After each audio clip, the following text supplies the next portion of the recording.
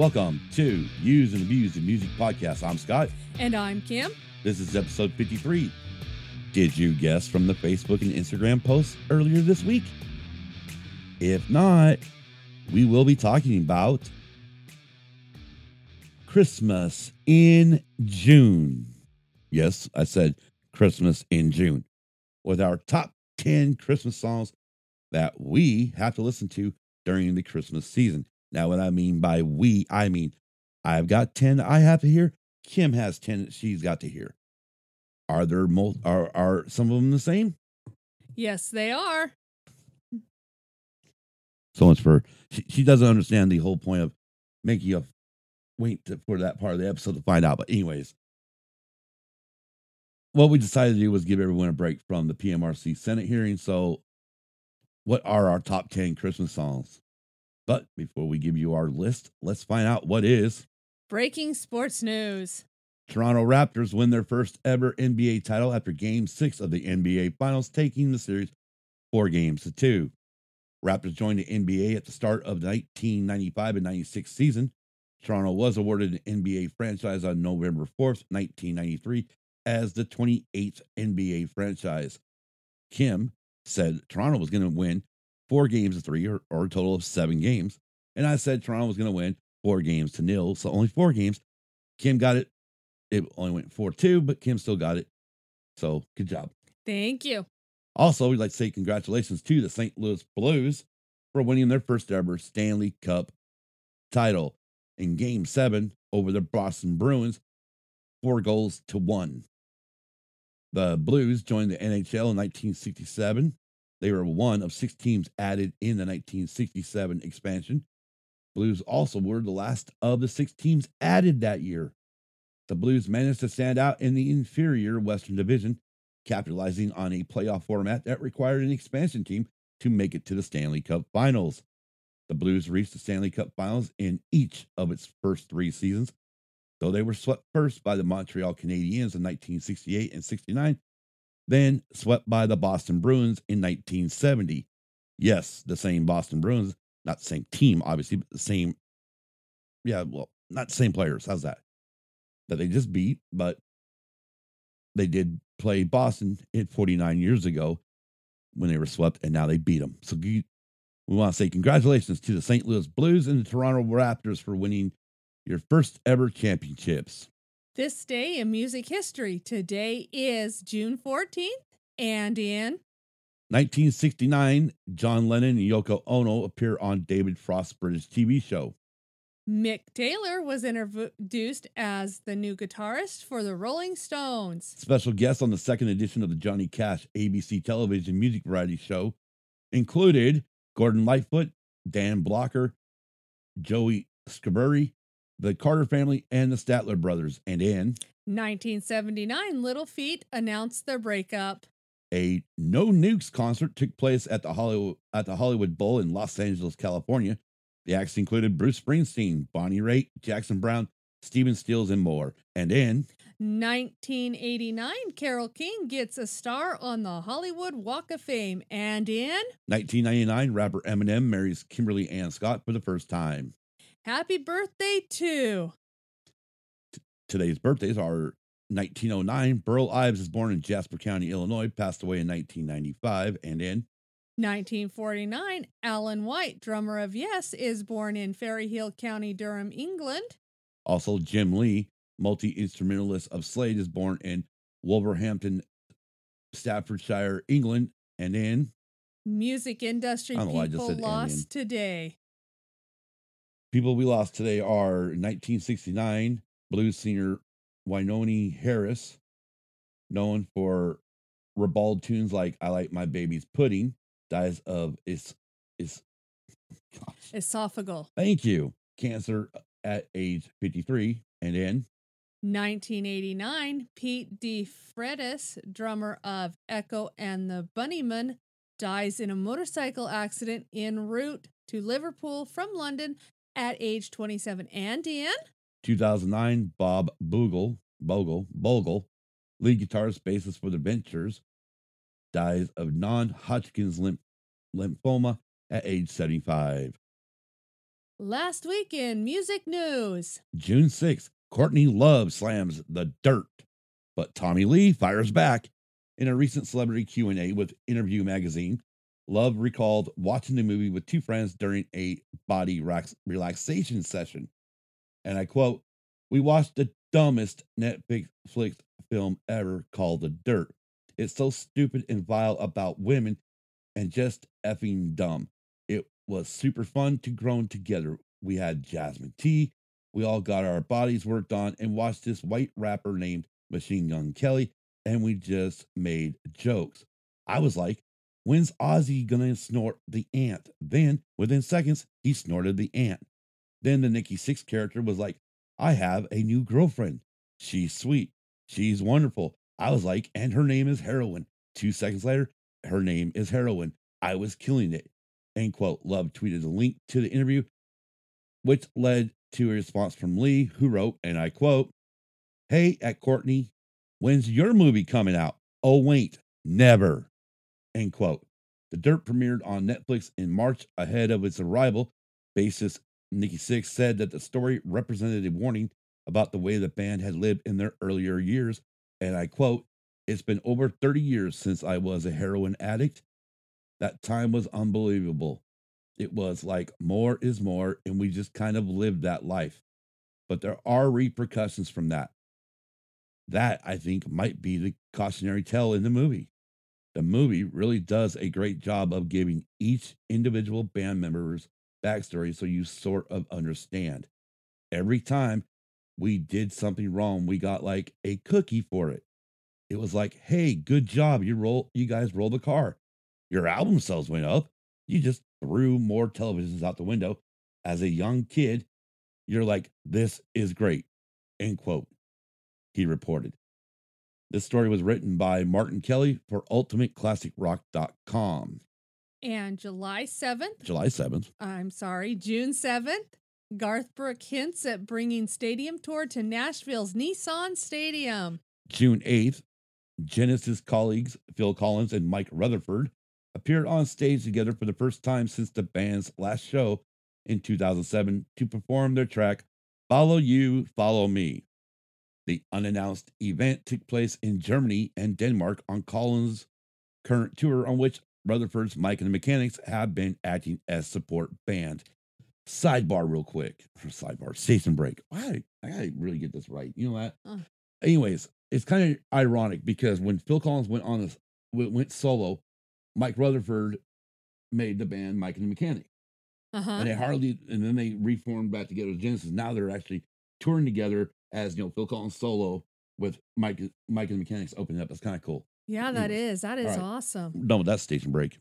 Now back to our regularly scheduled program. June 9th, Elton John's Rocket Man passes $100 million.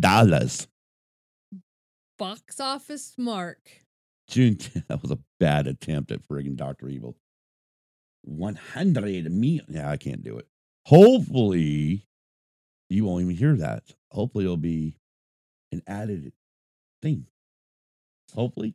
All right, anyways. June 10th, the attempt to pull off a concert for Woodstock's 50th anniversary has just hit another major hurdle.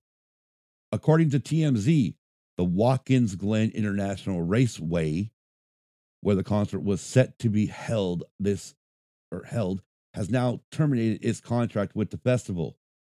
The news leaves Woodstock 50 without a home.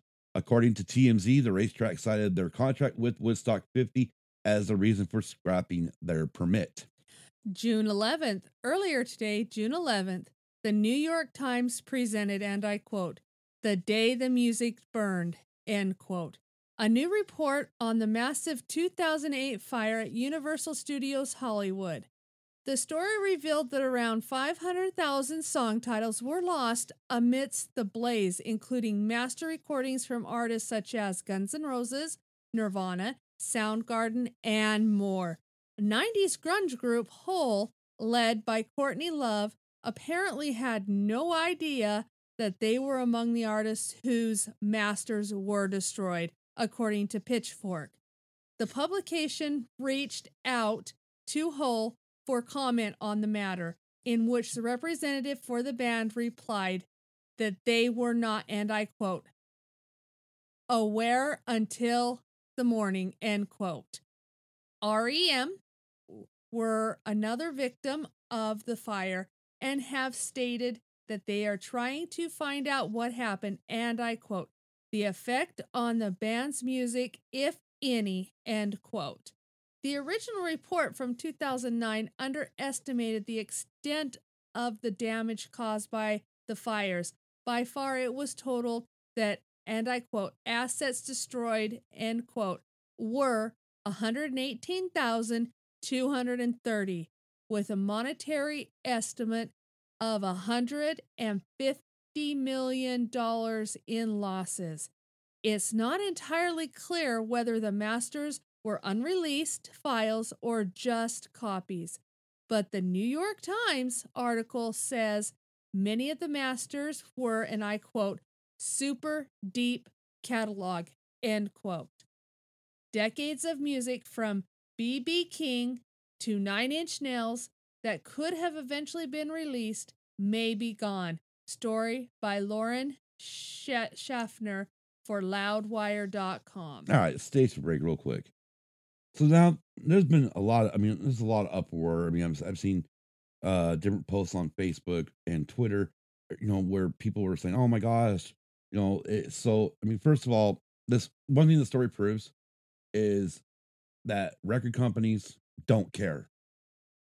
They don't care about the masters. They don't care about stuff like that because they keep them in places where if there was a fire, it can burn them and destroy them. Okay.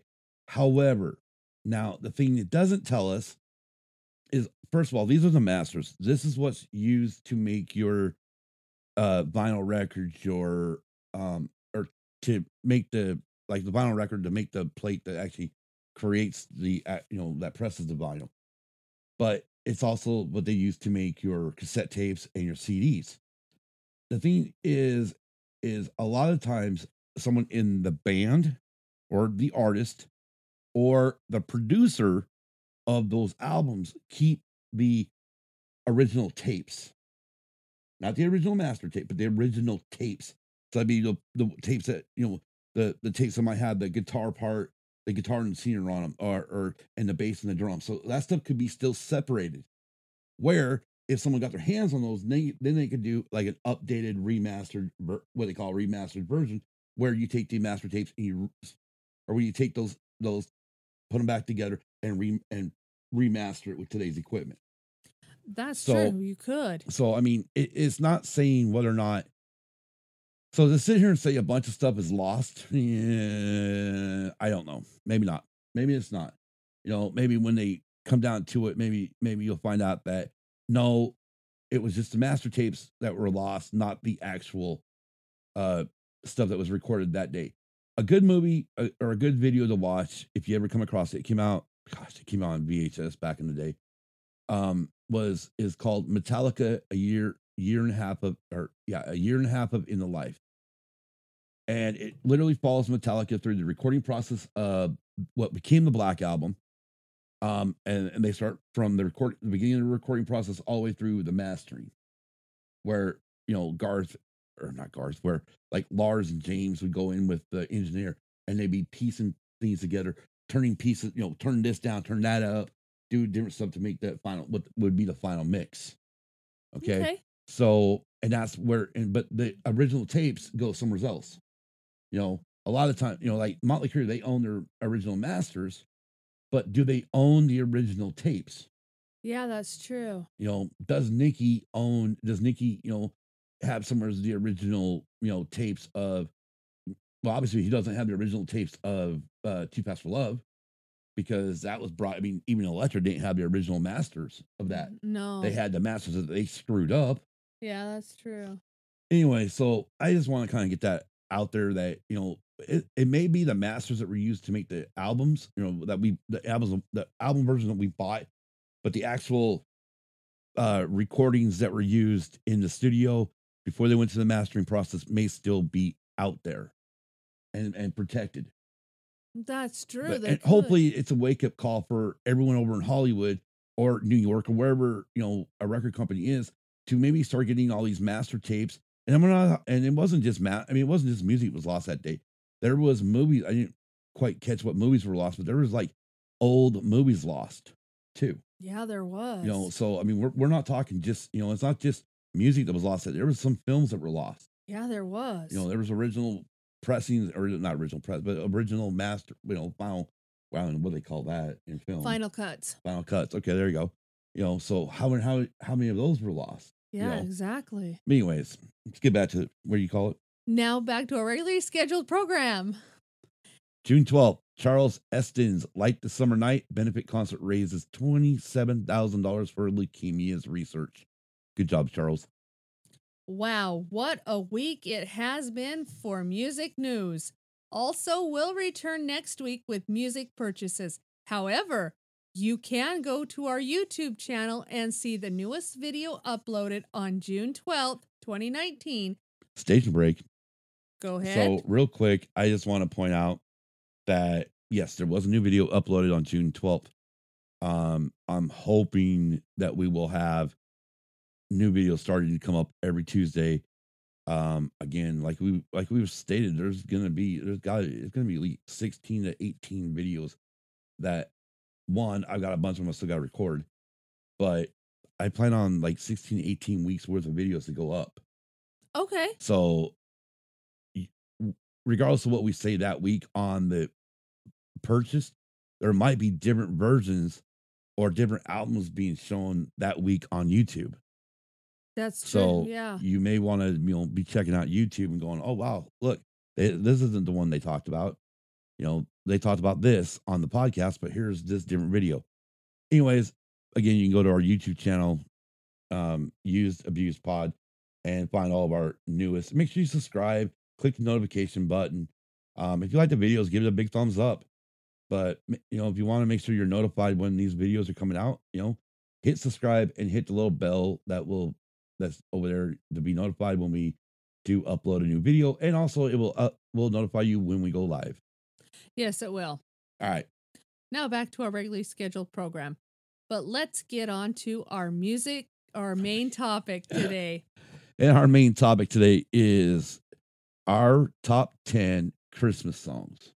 Yes. Now these are songs that we have to listen to no matter what. No, I'll tell you right now, my 10 songs I have, if I don't, I at some point over even last Christmas, leading up to Christmas, even like when you were gone or like when we were separated there for a while, I listened to most of these songs. Yeah. And then most of them got listened to the minute I got home too. Yes, they did. So, and then this year's going to be even better because now, we got a stereo system. We've got CD players, we got tape decks, we got the record player. So now we can really listen to some of these. Yes, we can. Anyway, so what we're going to do is literally we're going to go from 10 to 1. I'll do my number 10. Kim will give her number 10, then she'll give number 9. Then I'll give my number 9, then my number 8, so on and so forth. Okay? Sounds good. All right. So my number 10 is Jingle Bells. Basic song, dashing through the snow in a one-horse open sleigh. Over the fields we go, laughing all the way. Anyways, it's one of those songs, I've heard it for a long time.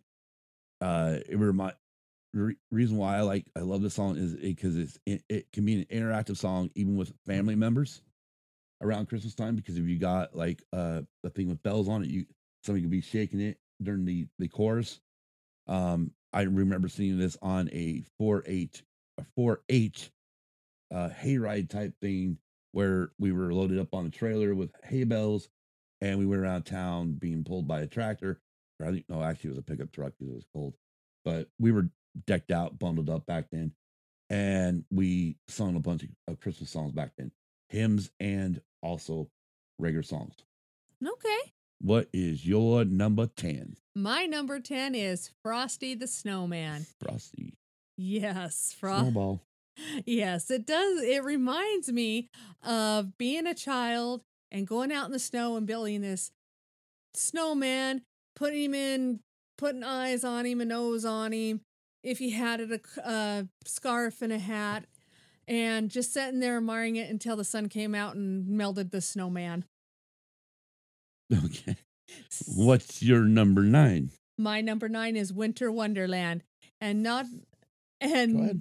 not only did I sing this while I was in choir, but I also listened to it because I like it. It's one of those songs that just has that little bit of upbeat to get you into the Christmas season. And what? Station break. Okay. So, as most of you, our listeners, know, we live in Arizona year round. And I'm really curious here. I mean, I know my first song had Dashing Through the Snow in it. Okay, I got that. But your very first song is Frosty the Snowman. Then it's Winter Wonderland. Yet you live in Arizona year round where there's not, I mean, we live in the southern regions of Arizona where we don't see snow. I think the last time they saw snow here was 1908. So, again, that's not Frosty the Sandman or I don't know how the heck, Winter Sandcastle building. So what you're saying is really we should be living up north where it snows. Oh, heck no. Why? I don't like the snow anymore. I have not liked the snow for quite a while now, and I'm just happy as a clam living here in Arizona with no snow. Happy as a clam? Yes. I don't think I've ever. Okay, those of you that listen to this show, I want people to when I put this out on Facebook and whatnot and Instagram, Twitter, tell me if you have heard that saying before. Happy as a clam. Yes. Back to our regular scheduled program after that. All right. My number 9 is Joy to the World. And obviously it's a hymn.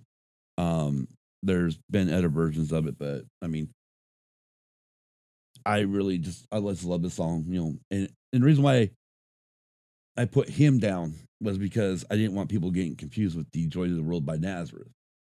Oh, okay. Or Jeremiah. No, that's Jeremiah. Wait, is that the right one? No. Joy to the world, all the boys and girls. That okay. Okay. So I think it is Jeremiah. I think they do say Jeremiah was a bullfrog in that. I'll have to go back and listen to that song. Anyways, they don't want anybody confused with the Nazareth song because it is a music podcast.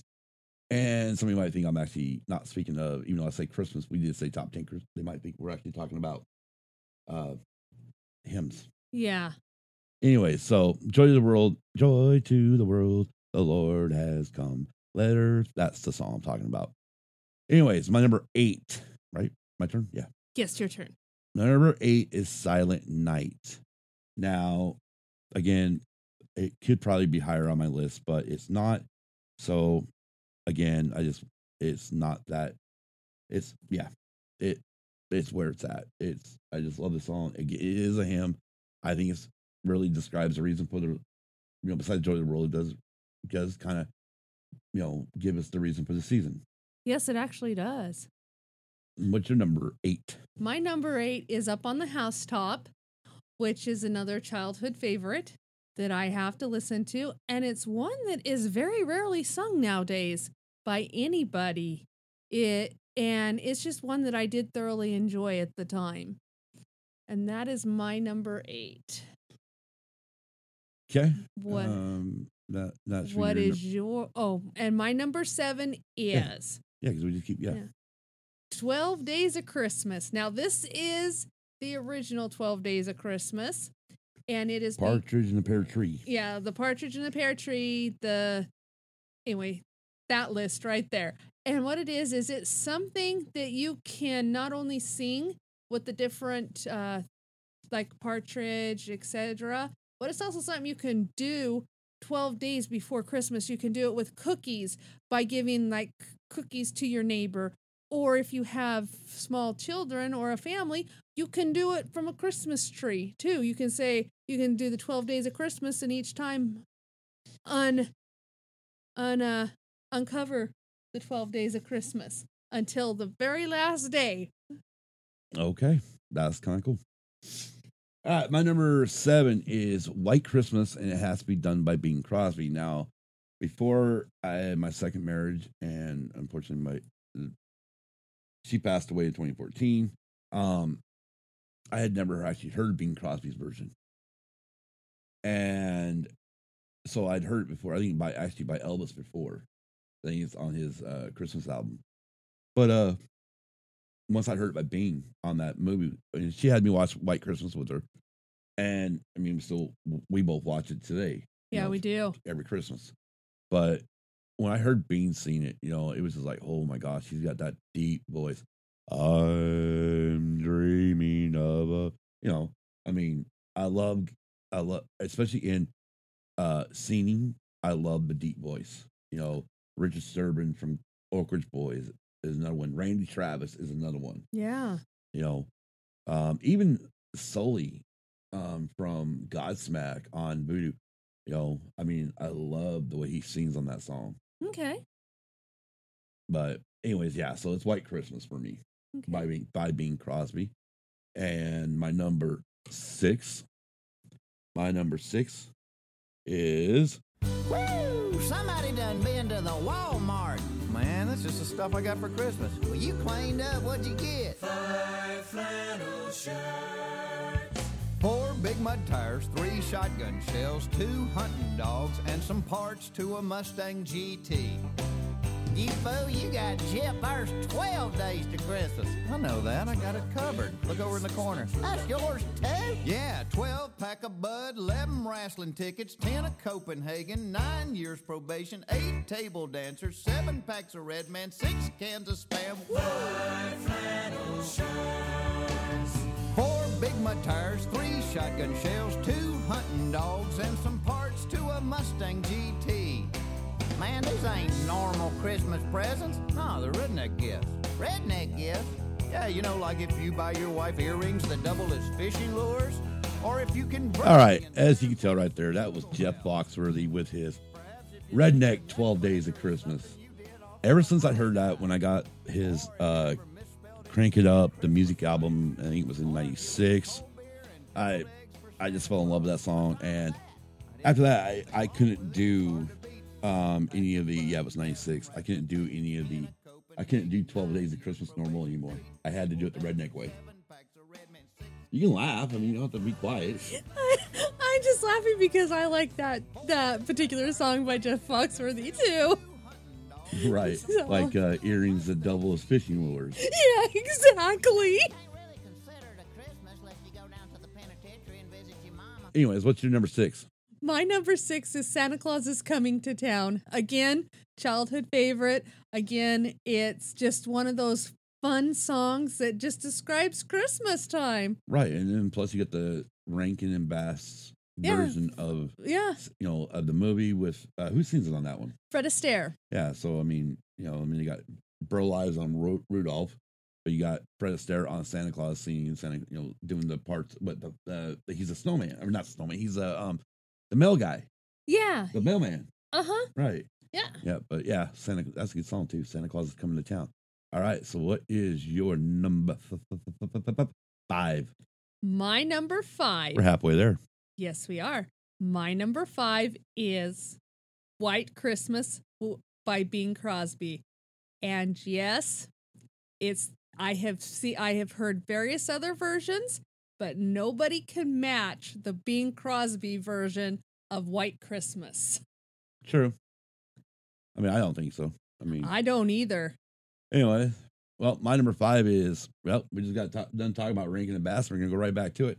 But for me, it's Rudolph the Red-Nosed Reindeer. I mean, come on, I mean, the cool thing with this song is, if you think back to music class and stuff in grade school, at least in our generation, it was like, when we'd sing it, Rudolph the Red-Nosed Reindeer, he had a very shiny nose, like a light bulb. Yeah. When all the other elders saw it, they used to say it glows like a light bulb. Then like when you get to the part with reindeer games, it would be like Monopoly. Yeah. And so we would just we had these, and those weren't in the song. It was just stuff that we added in. Yeah, so it was. It kind of made it fun. But I still love the song. The song's probably one of my favorite. Obviously it's number 5 on my list. So, that's where that's at. Now, my number 4 Now we're getting down to the nitty gritty here. Yes, we are. Number 4, man, I just love this version of the song, and it's Wizards in Winter by Trans-Siberian Orchestra. Now I know it's technically not a Christmas song, but it is just a killer friggin' track. No lyrics. It's all instrumental, and in my book, it's become synonymous with Christmas. It has, because there are some people that have these fantastic light shows around Christmas that does use right? Yeah, that does use the Wizards in Winter by TSO. Yeah. Oh yeah. Wizards in Winter is very popular in that. And then when it comes, luckily I got to see them live in 2012, and matter of fact with your brother, and geez Louise, man. The stage show they put on was crazy. And then, of course, they used those friggin' hydraulic lifts that took 2 members out over the friggin' audience, which then Motley Crue used the same ones on the end. And then now Kiss is using on their end of the road tour. So really, Nikki and Tommy, mainly Nikki Sixx, you guys stole it from TSO. Sorry. All right. What's your number 4? My number 4 is Snoopy's Christmas. Again, it's a childhood favorite. I have not been able to hear it since my teenage years, but it's one that is... Right, because real quick, I think this is probably one of the only ones that are on this list that you haven't been able to hear. We say these are the ones we have to hear. So you've not been able to hear this for a long time. Yeah, that is true. But my problem is the copy we have.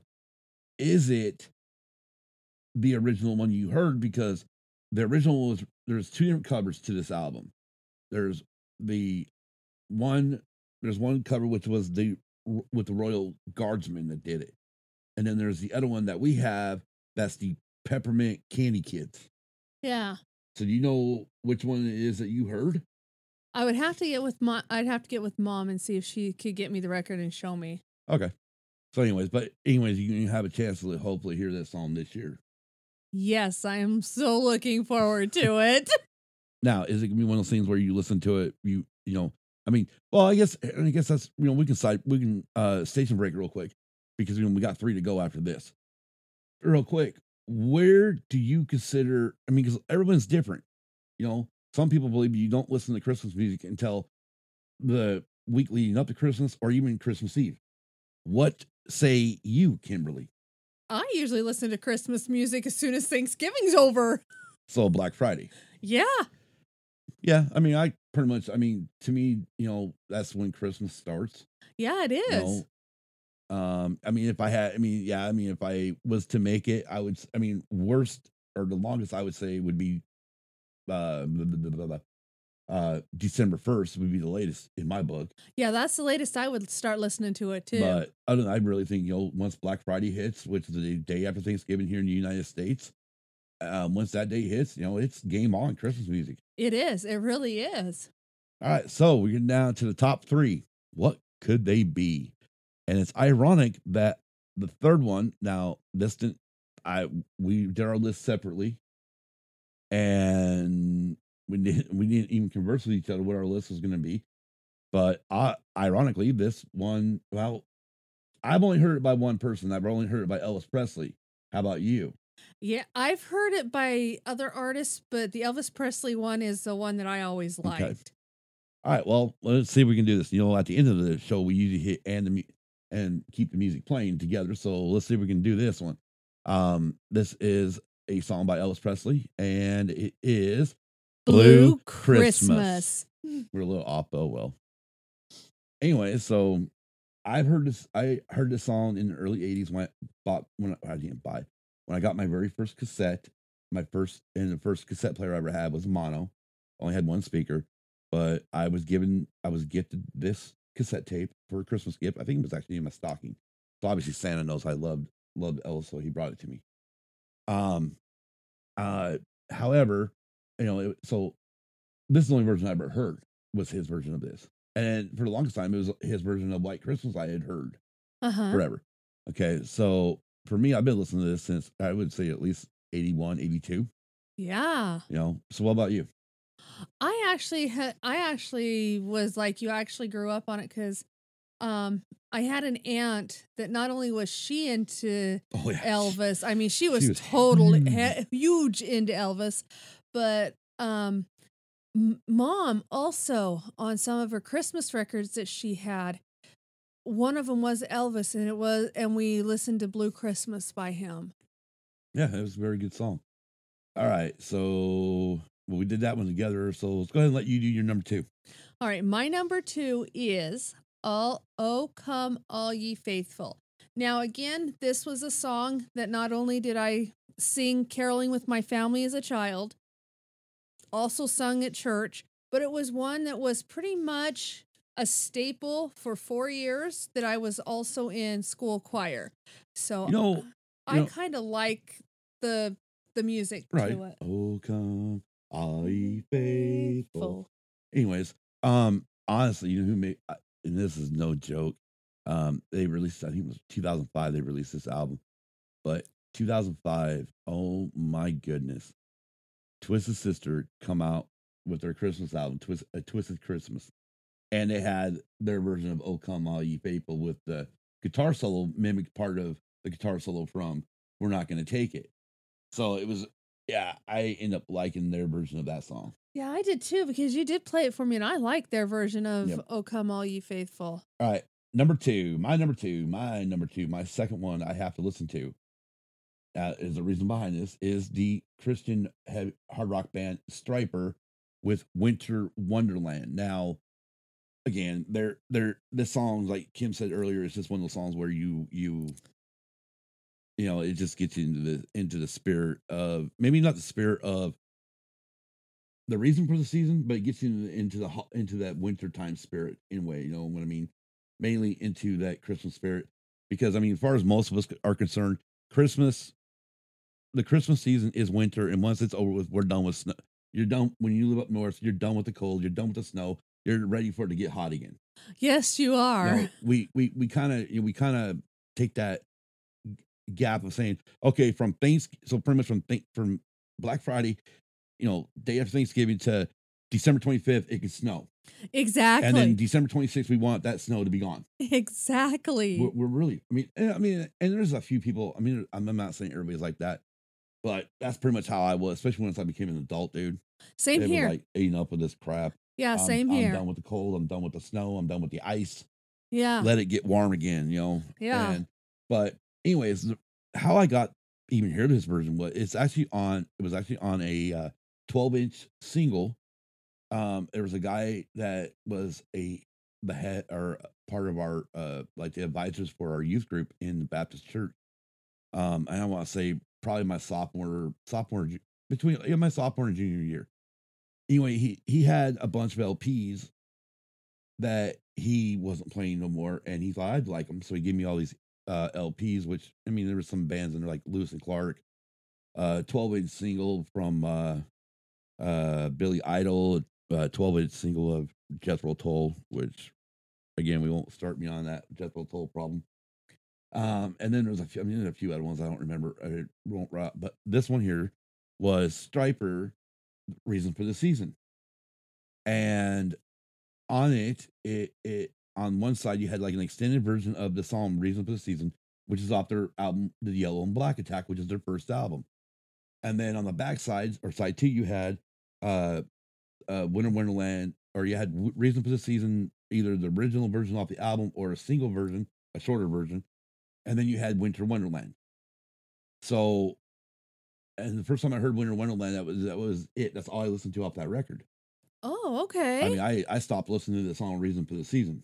Oh, okay. I just went straight to Winter Wonderland. It wasn't because I didn't like the other one. I just liked Winter Wonderland that much. Well, yeah. And it was the first time I heard anybody do, you know, any hard rock or heavy metal band do a Christmas song. You know, country artists release Christmas albums, pop artists release country albums or Christmas albums, and you know, even rock guys release Christmas albums. Like I forgot to mention on yours when you had Santa Claus is Coming to Town. You know, Bruce Springsteen did a really good version of it. I heard that one first time on the radio when I was visiting my grandparents during the Christmas season in Payette, Idaho, which they got a rock station out of Boise, and I don't know why. The funny thing is my grandparents lived there for years, and I still I don't know. I keep screwing up the name, and it sucks because it's like when everybody says Nevada, that pisses me off. Well, yeah. I mean, usually when people start doing that crap, I just start going, okay, Illinois. Yeah. Anyways, off that little rant. Yes. By the way, you East Coasters, it is Nevada. Nevada, not Nevada. Get it? Got it? All right. Understand? All right. Hey, I'll tell you right now. Y'all think it's not that big of a deal? Ask George Bush. And I mean the last one was president, because he came to Vegas in 2004, right? Was that when he ran for re-election? I think so. I don't remember. Anyway, he was running for a second term. He went down to Vegas and he said Nevada, and they booed him. They didn't cheer him until he said Nevada correctly. So if Nevadans will boo a sitting president, let alone, yeah, you can pretty much guess we get pissed when regular people do it. So anyways, it's Nevada. Anyways, that really went off on a tangent. I apologize.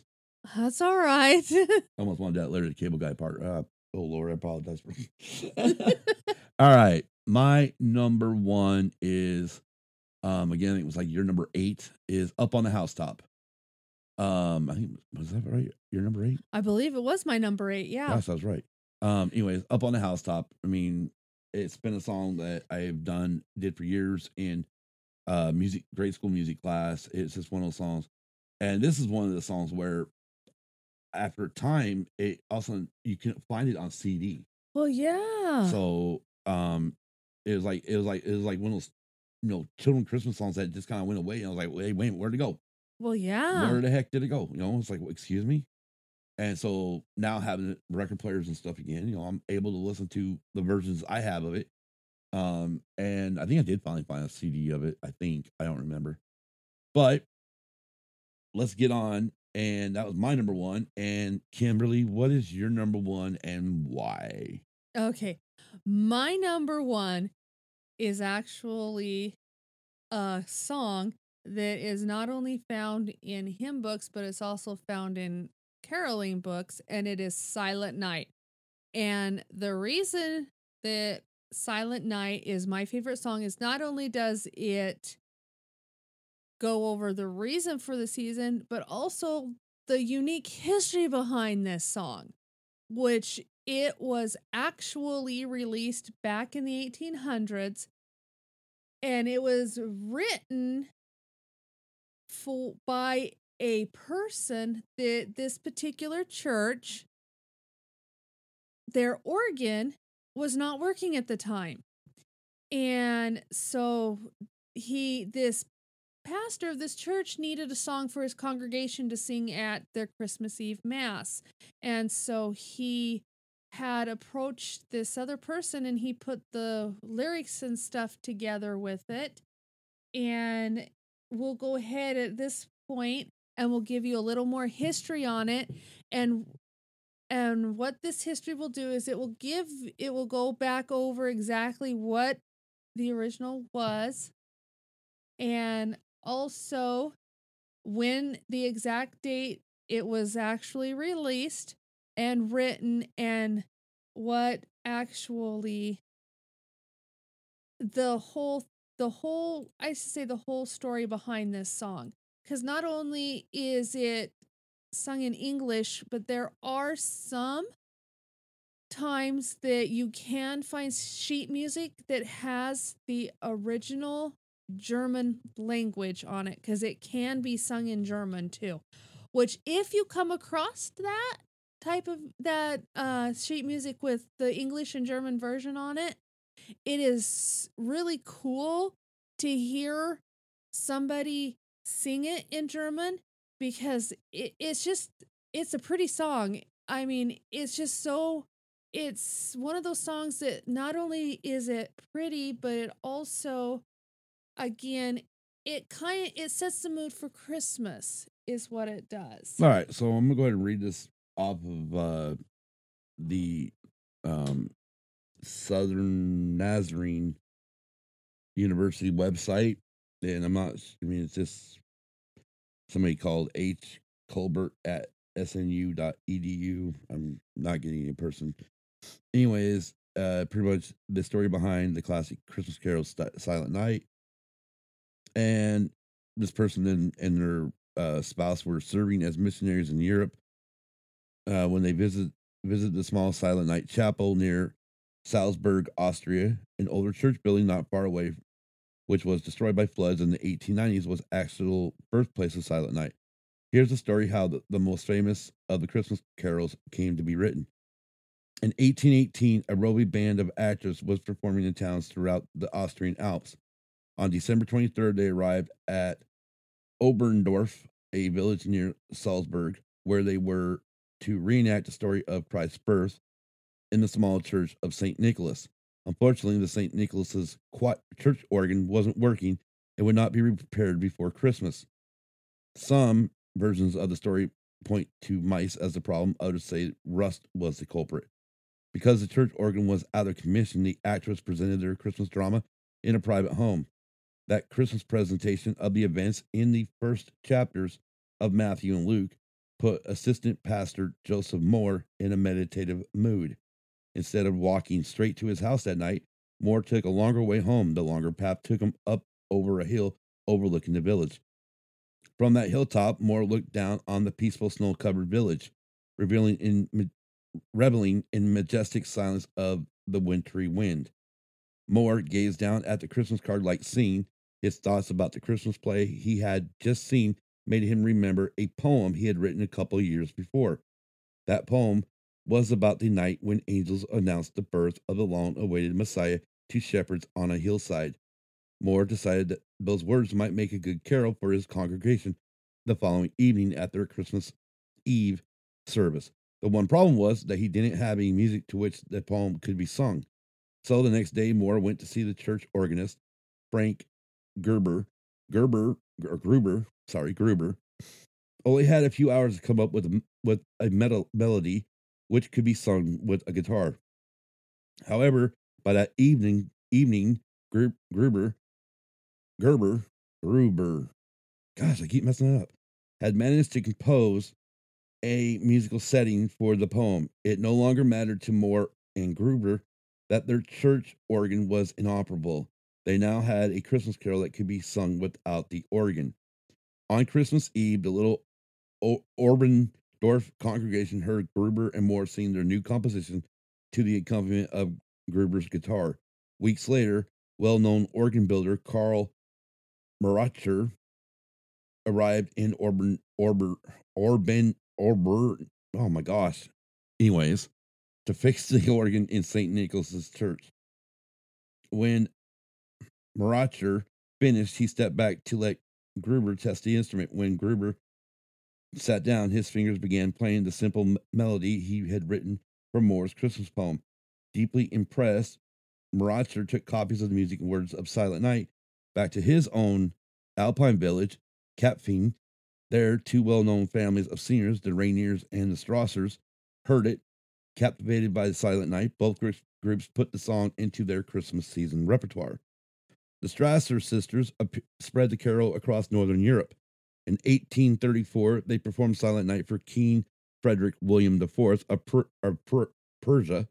He then ordered his cathedral choir to sing it every Christmas Eve.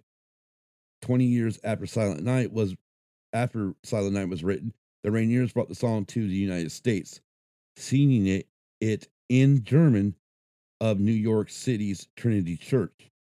In 1863, nearly 50 years after being first sung in German, Silent Night was translated into English by either Jane Campbell or John Young.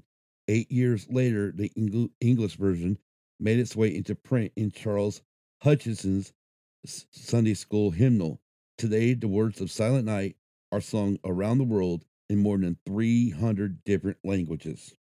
And again, that is on the website of Southern Nazarene University. What do you think of that? That That's awesome history for that song.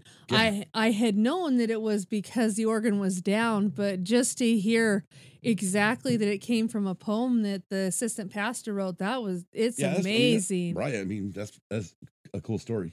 It is. Yeah, I really, I mean, I know I struggled at some of the names, and that's just because they're foreign names, or sometimes they're said differently than what they are. But anyway, so that was our top 10. Were or are any of these your favorites? What is your top 10 list? Let us know via our social media platforms. Also, real quick, I want to do one more final station break. Next week, we expect to get back to the PMRC. Right, the Senate hearing. However, if something comes about where we're able to get this interview done with someone who actually just attended something really cool in our old hometown of Battle Mountain, Nevada, we will provide that interview instead of doing continuing with the Senate hearing, which then we would continue the next following week. So you might get a 2-week break or not. It all just depends on if we can get this interview recorded sometime this coming weekend. Okay. You got anything else? No, I do not at this time. Yeah, the station break. Back to our regularly scheduled program. In closing, we would like to thank you all for downloading this episode. If you are a new listener and haven't subscribed, please click the subscribe button. If you subscribe, you will be notified when a new episode becomes available. Another way to help our podcast is by giving us a 5-star review.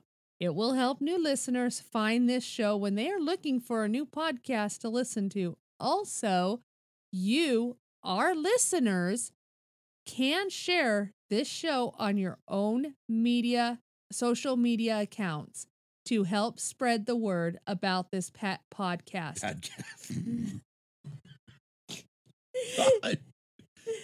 Thanks again to all of our current and longtime listeners. Used and Abused can be found on the following social media platforms: Twitter at Used Abused Pod, Facebook at Used Abused Pod, Tumblr Used Abused Pod, Instagram Used and Abused Pod, again, and is spelled out AND, YouTube Used and Abused Pod, email usedandabusedpod@gmail.com, again, and is spelled out AND.